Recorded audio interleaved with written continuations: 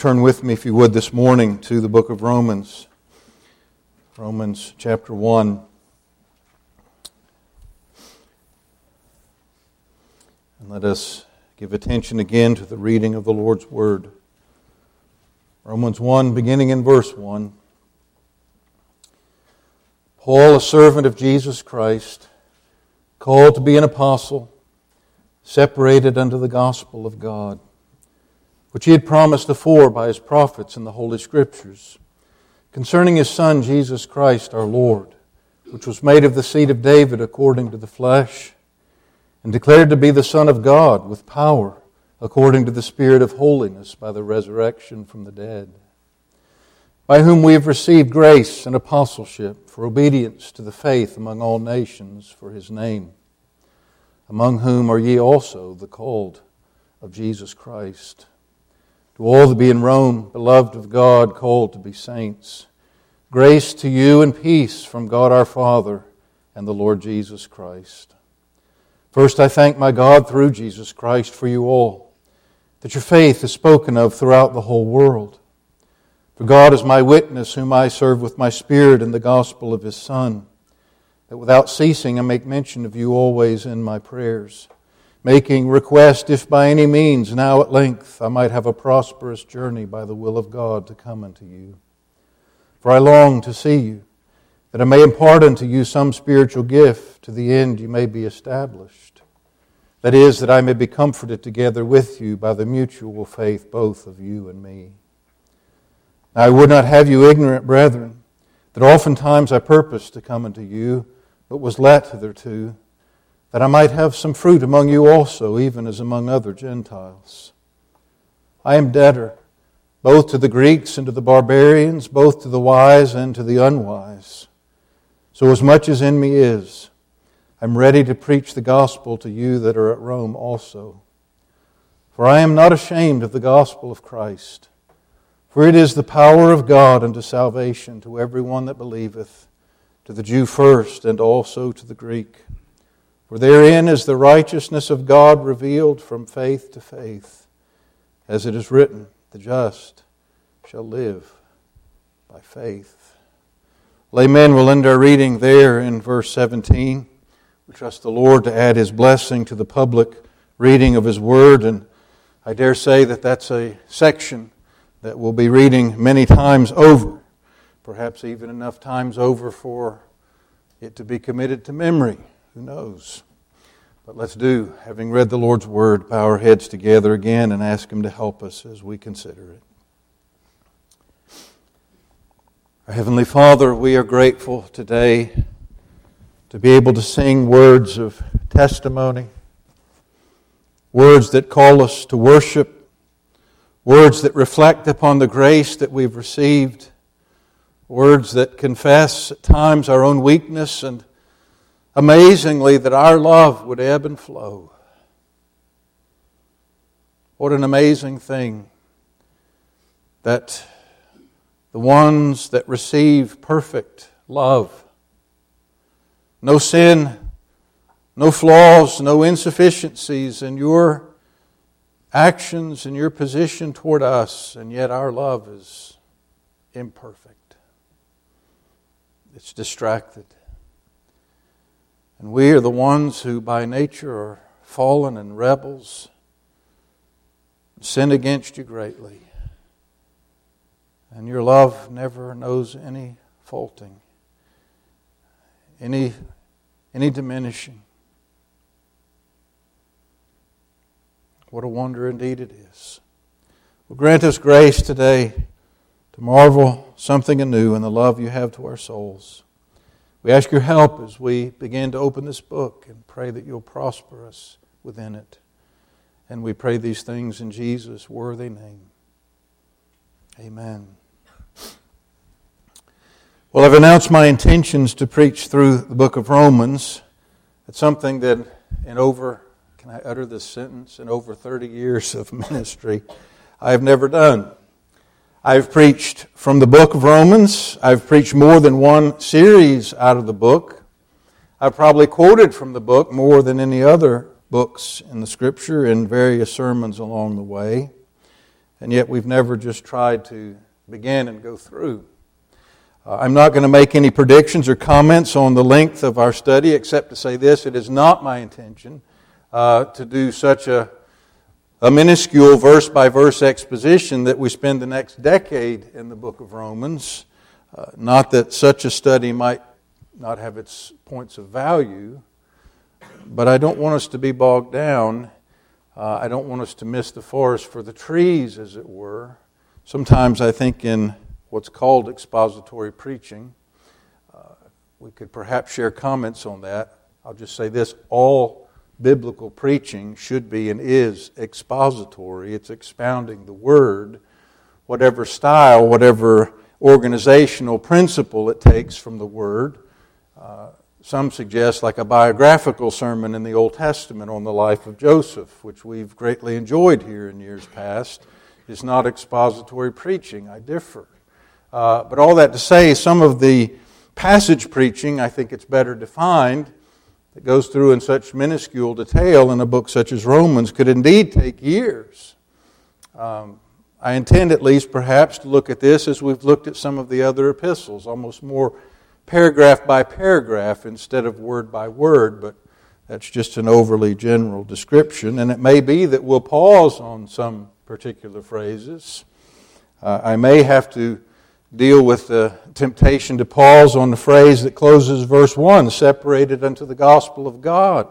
I intend to mention that today, but there's a whole theme that suggests itself in the way Paul phrases that. So we may take some sermons on little pieces, but my intention is to just try and gather the argument itself.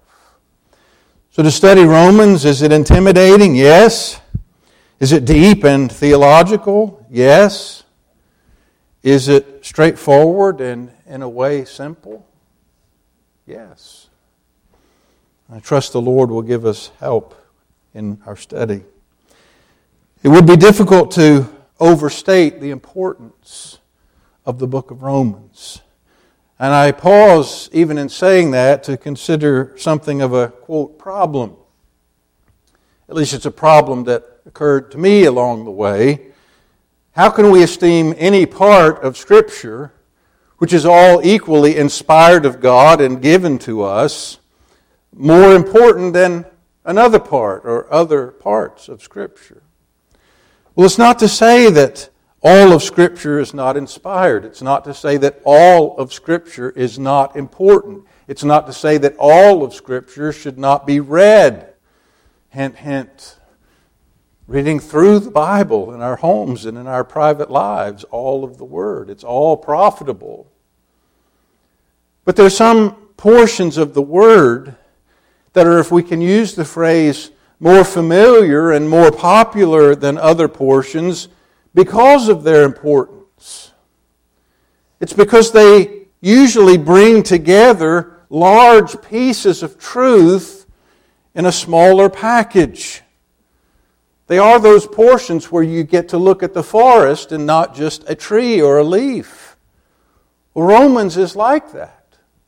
I mean, if you wanted to go back and study the genealogies that are recorded for us in the Old Testament and some of those passages that get a little more difficult in our annual reading through of the Scriptures, yet in that little phrase that the Lord Jesus, according to the flesh, was of the seed of David.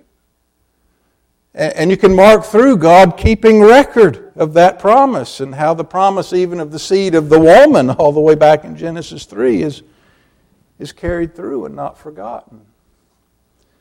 But I think it's in some ways like you could imagine a husband that is separated from his wife and his family in a war overseas.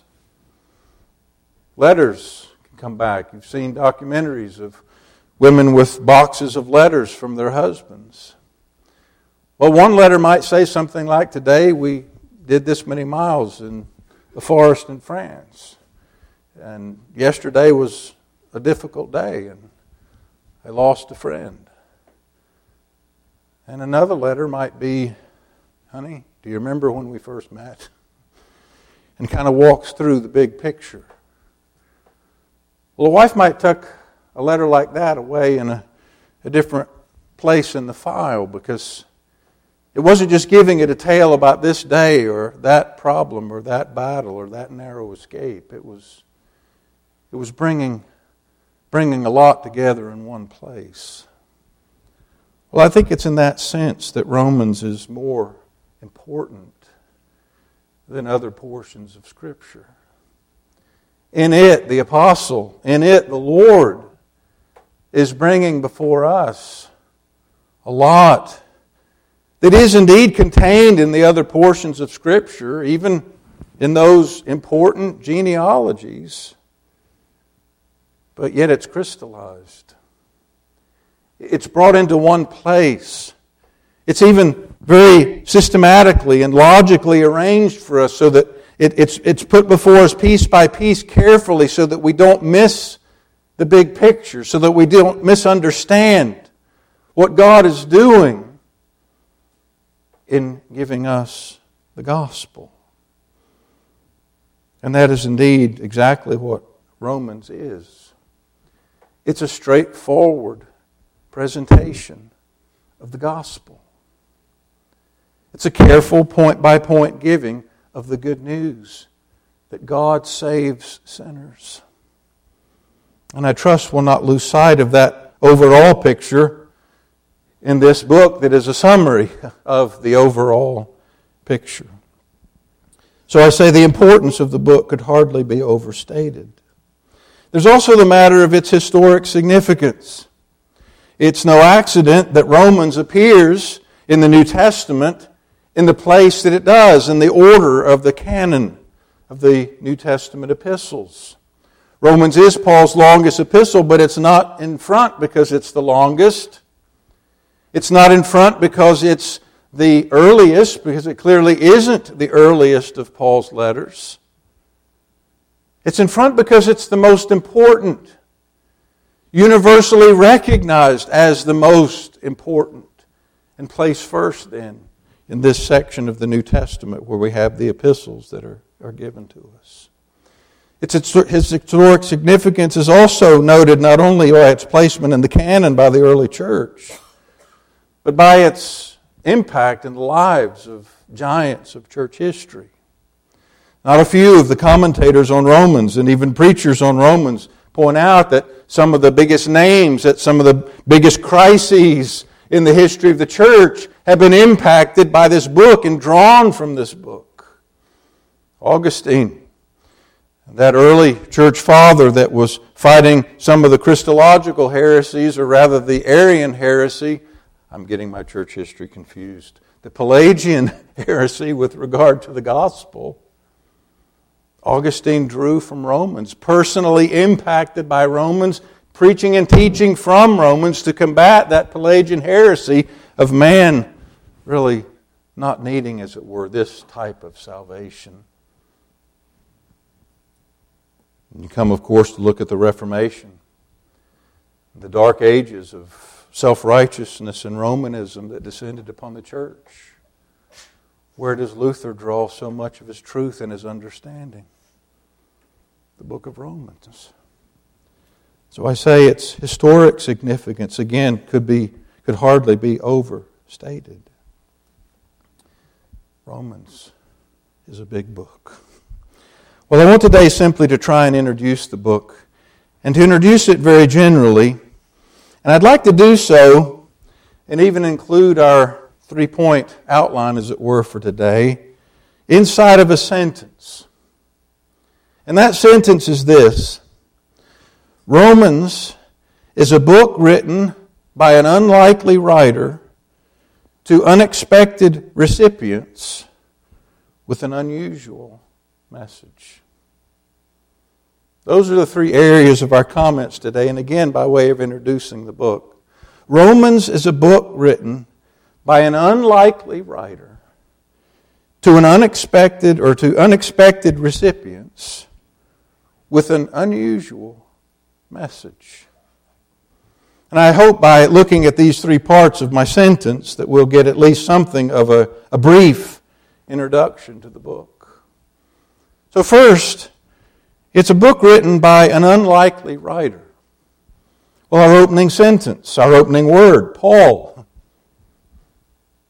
I've told some of you the story from years ago, but there was a time in Greenville when one of the men from Northern Ireland who taught homiletics, S.B. Cook, was over teaching us for a month homiletics to give us a little break from Dr. Cairns.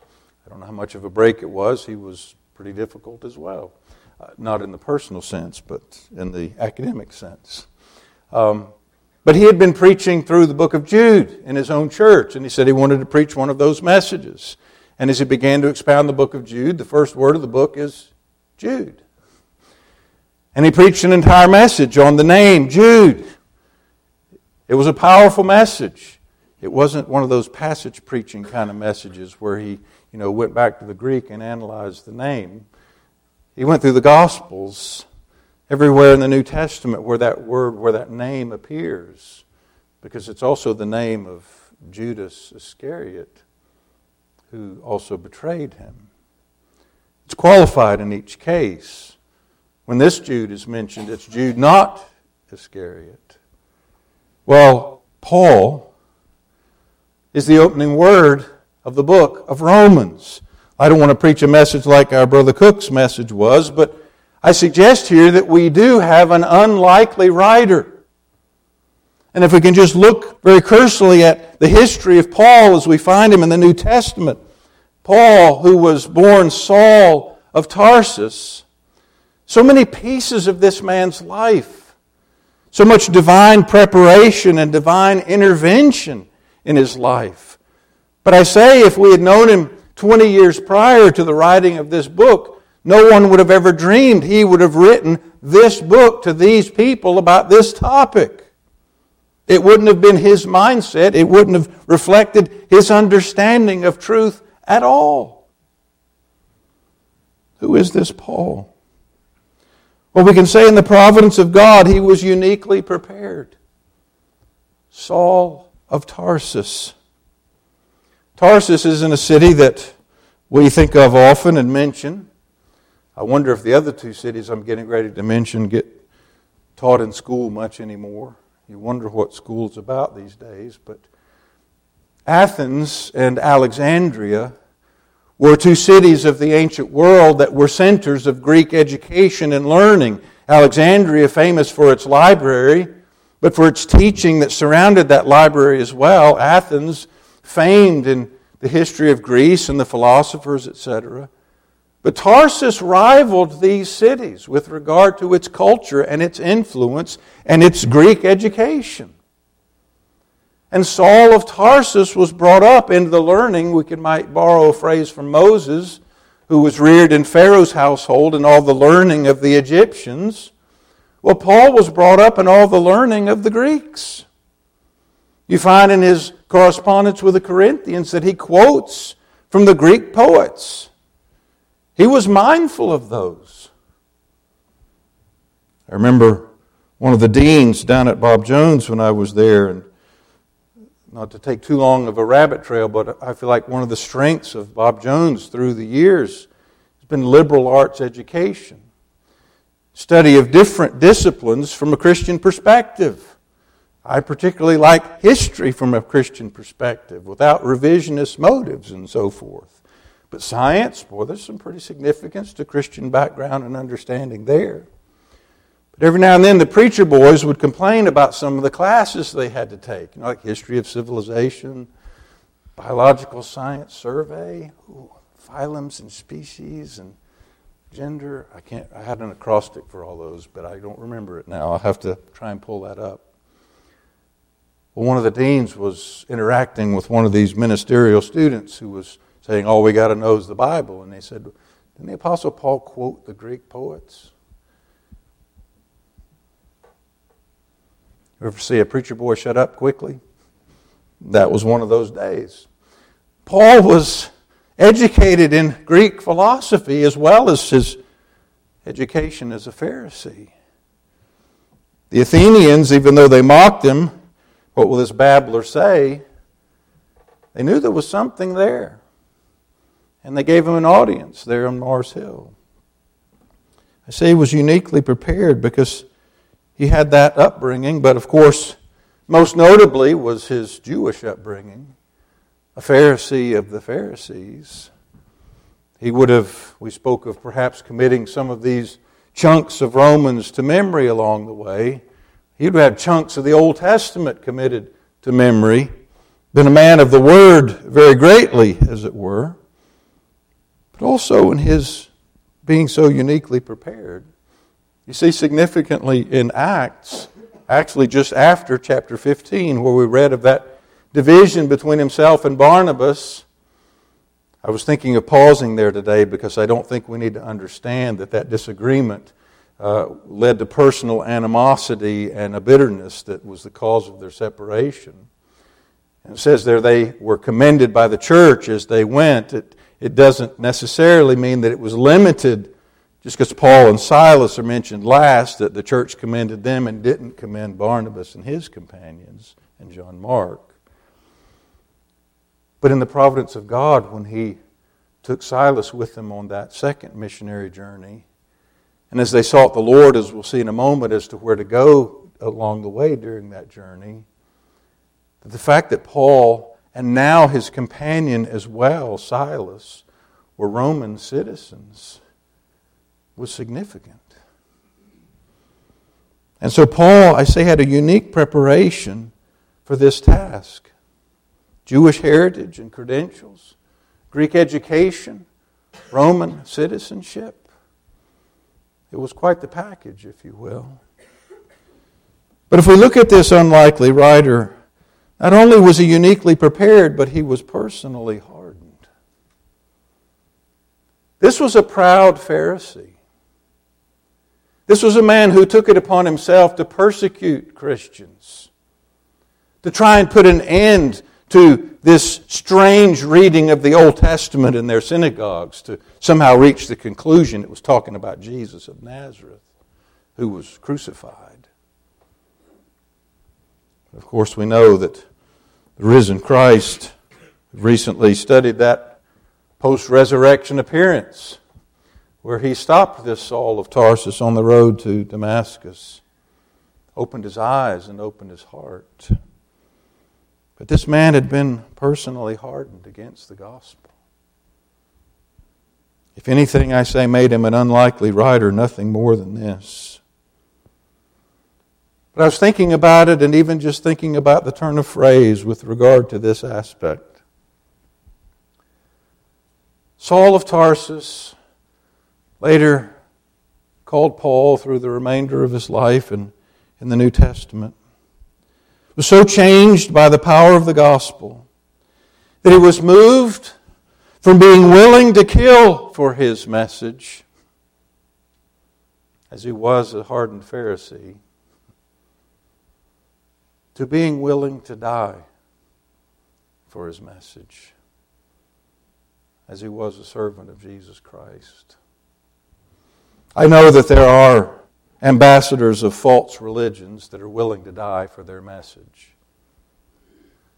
But the difference between them and Paul is they would much rather kill for their message going forth and only die if necessary.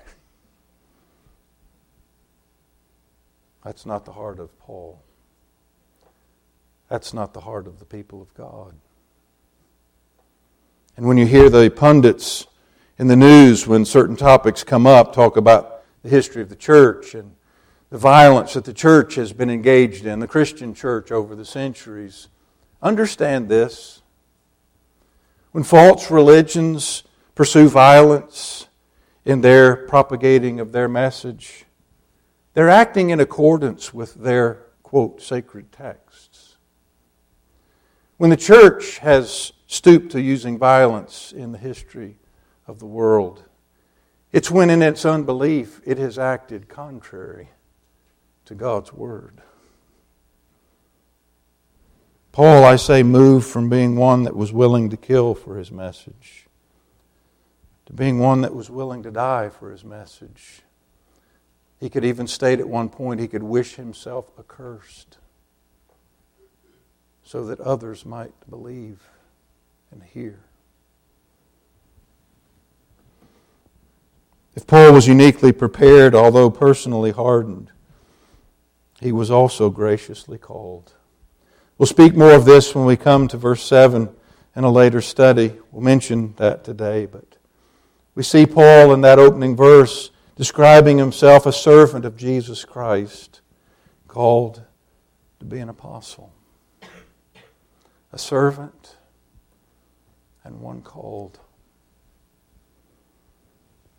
Our unlikely writer, Saul of Tarsus, was a man uniquely prepared.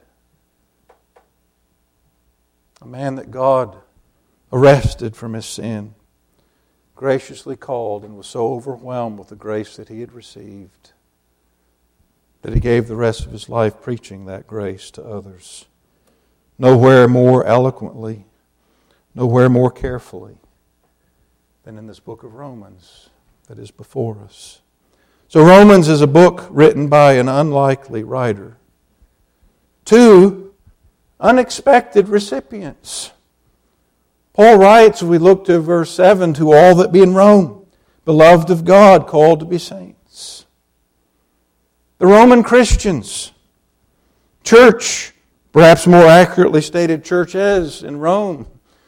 You see the phrase, the church that is in their house. See, churches have been in houses for a long time as we gather in this house/not house of a church. But I say unexpected recipients. There's no record of the founding of the church in Rome, just the record that there are believers there. We have, as we go to the later chapters in the greetings that Paul mentions along the way, evidence that there are Jews and Gentiles that are equally represented in this church at Rome. We found that it is a church, most notably or most definitely, that was not founded by the Apostle Paul, nor do we understand it to be founded by any of the other apostles. Because if you look in chapter 15 of this very book, Paul talks about the fact that he didn't go normally to other places where other men had labored. He was a pioneer. He was going places where Christ hadn't been named, where churches hadn't been established. One of his purposes, you see in writing, as he speaks about coming to them, was their establishment. And so, these unexpected recipients, where did they come from? Well, we'll not take time to turn up the portions, but if you go back to Acts 2, and you have the record there of the day of Pentecost, the outpouring of the Spirit, the 3,000 souls that are converted in that one day in the preaching of Peter's Pentecostal sermon. Well, one of the extraordinary gifts of the Spirit that day was that the apostles were given the ability to preach in other languages, and the people from all these various places that were mentioned, they marvel that they heard the word in their own tongues. And in chapter 2 of Acts, in verse 10, part of those that are listed as the out-of-towners, if you will, in Jerusalem for the feast were strangers of Rome. Strangers of Rome. It's followed, it says, Jews and proselytes. Some suggest perhaps that's qualifying the ones from Rome that were there. I think perhaps it may be just qualifying those from all the places they've mentioned. Those of Jewish heritage, and then those from non-Jewish heritage that were proselytes that were in Jerusalem for the feast. But there were some from Rome. 2 decades more before, that had doubtless returned to Rome, were numbered among those that were converted that day and began to spread the news.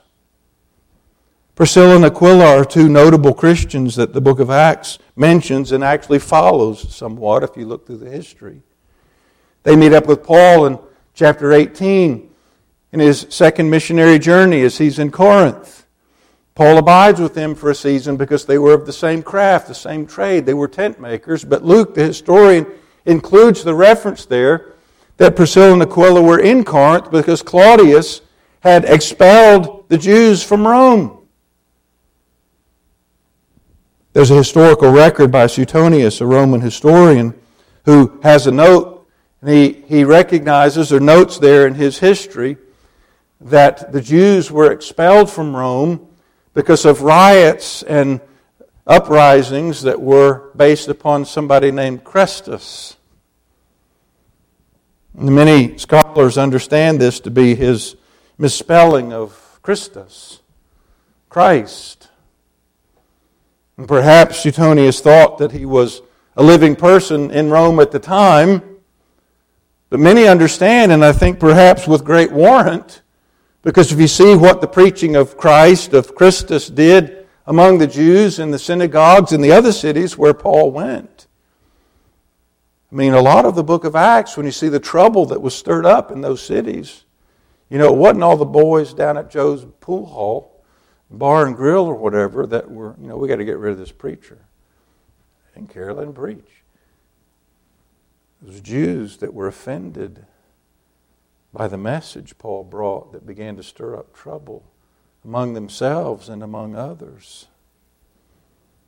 And indeed, we seem to at least have record of that stirring up of Rome. This would have been about AD 49 that Claudius expelled the Jews from Rome, about 10 years before the writing of our epistle to the Romans.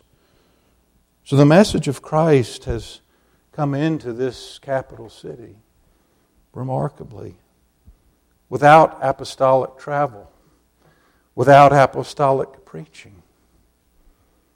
The testimony of others. And you even think about that with the phrase Paul uses, that their faith is spoken of throughout the whole world. Well, of course, we know that Rome, being the capital, would have been a place of much going and coming. But we can say that these are unexpected recipients. From the standpoint, yes, of no apostolic activity there to this point, but unexpected also from the standpoint of who they were. They were citizens in the capital of the world, a place where people from all over the world came, a place where people from all over the world intermingled and shared what? Their sins. A city filled with debauchery and wickedness of every kind. And yet it's a city where there's a church. There are believers there. Unexpected, yes. But those that had experienced the power of God. Romans was written to these unexpected recipients during Paul's third missionary journey. There was a 3-month period, almost a hiatus in Paul's ministry. The first journey was him and Barnabas, and they traveled to Cyprus and then just up into what is our modern-day Turkey. In the second journey, they went, Paul and Silas, as we just read there in 1 Corinthians 15. They went back to visit these churches. They go into Asia Minor, our Turkey. There's a season where they want to go here, they want to go there, places where the gospel is going to flourish later, but the Spirit said no, not now. And of course that Philippian Macedonian call, and we see there in that second journey the gospel crossing that body of water there between Greece and Asia Minor, and it comes to Europe. And Paul ministers, and he on his way back to Jerusalem or to Antioch, just pauses in Ephesus, but he just goes on. But in his third journey, he travels, he lands in Ephesus, and that's where he says that great door and effectual is opened unto him. And for 2.5 toward 3 years, he ministers in Ephesus, and he labors, as we saw in our study of Ephesians a few years ago, in that afternoon classroom in the school of Tyrannus. And I often think and even mention this in our studies of Ephesians. What do you think Paul was doing lecturing there? I mean, he was giving seminary classes to new believers and young men, faithful men that would be able to teach others also. And probably a lot of the content of what we read in Romans is what Paul was teaching in Ephesus. But Paul leaves Ephesus and he goes to Corinth, and for about 3 months there's a little hiatus. He's traveling to collect briefly the offerings for the impoverished in Judea that the Gentile churches were collecting. He's going to take that with him to Jerusalem. It's just a remarkable part of the story. Paul comes bringing great gifts to a needy place, and they decide they'll try and murder him in the process when he gets there. But it's in that 3 months there in Corinth that he's waiting and gathering this collection that's been raised, that he pens this book, our book of Romans.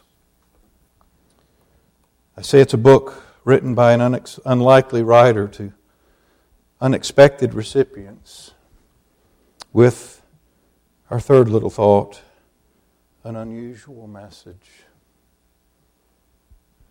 I say unusual here simply because the gospel is unusual.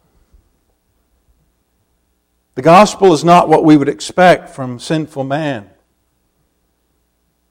The gospel is not what naturally comes to mind when sinners think about being reconciled to God.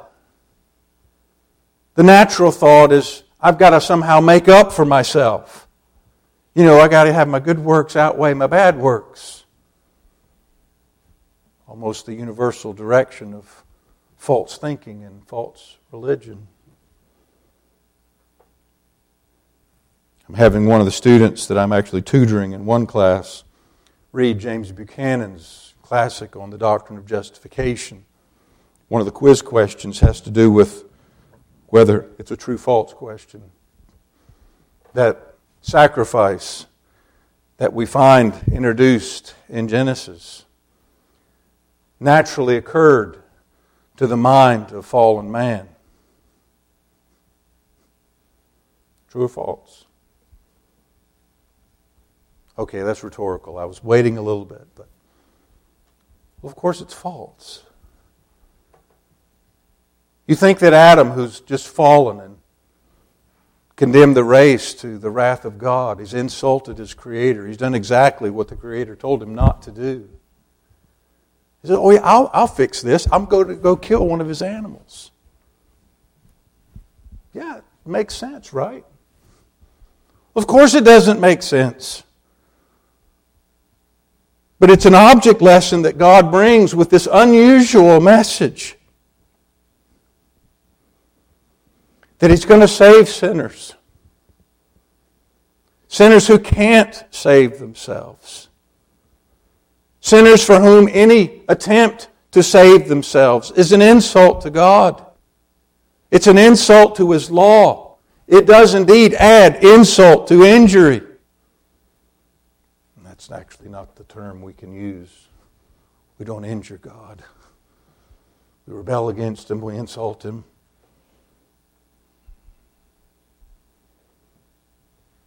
Now, this is an unusual message. The God for whom that first covenant, the only thing it was obligated to do with Adam and all that were in Adam was condemn them as being transgressors. But He chose to do something else. He chose to deal with them in another covenant, through another head. We'll probably talk when we come to chapter 5 of that federal theology, headship.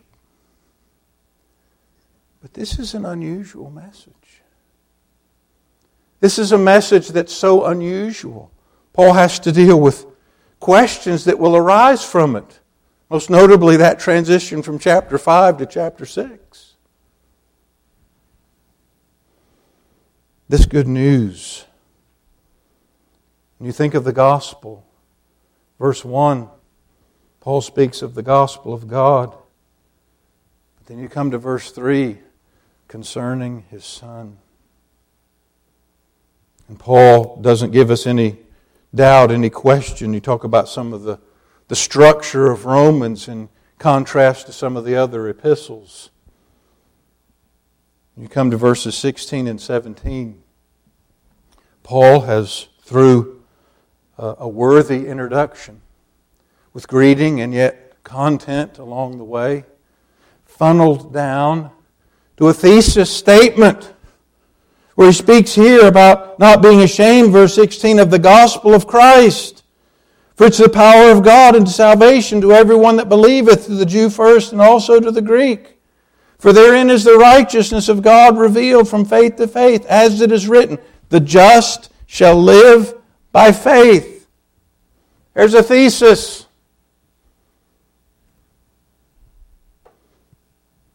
We've had talk in the seminary committee about whether to offer a course in writing.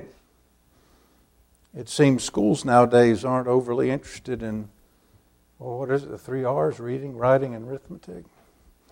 And often men come to study and they've never had to write a paper about anything.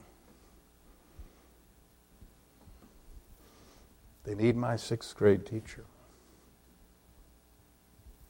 First research paper I ever had to write, 6th grade.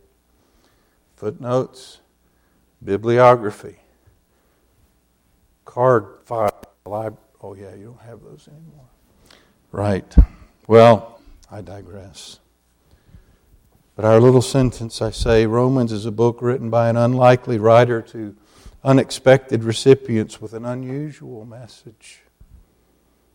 You see, when you think about man appearing in the presence of God, we can go further and think about sinners coming to be accepted by this God.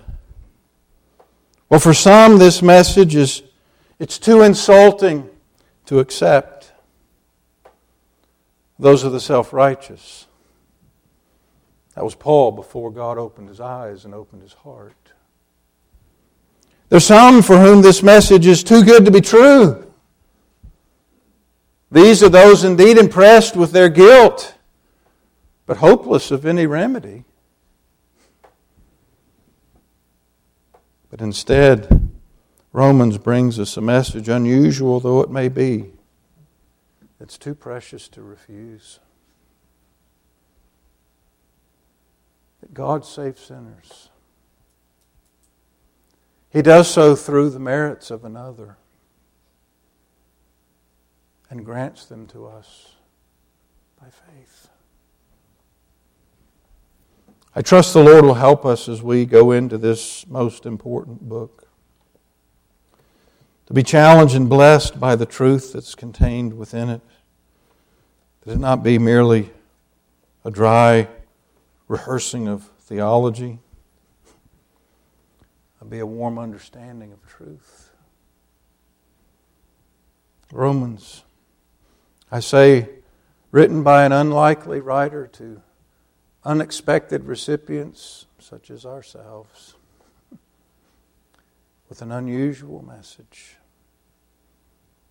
the gracious message that God saves sinners. Let's bow our heads together. Lord, we come and ask today, even in the reading of these precious opening words, challenge us again. Lord, for many of us, I trust these are truths that we know. But yet you even speak through the Apostle Peter in your word that we would be constantly reminded of things even though we know them, that we might be established in the truth. And that was one of the things the apostle was concerned about. The Romans being established, being well grounded. Well, Lord, it is in such troubled days, as we've seen and noted today, has been true in the history of your church, where the waters are troubled, where darkness seems to prevail, that you've grounded men in the truths of this book, that it might be a shining light out of the darkness. Lord, ground us in such truth in our increasingly troubled days. We ask that you will bless us along our little journey. And we pray it in Jesus' worthy name. Amen.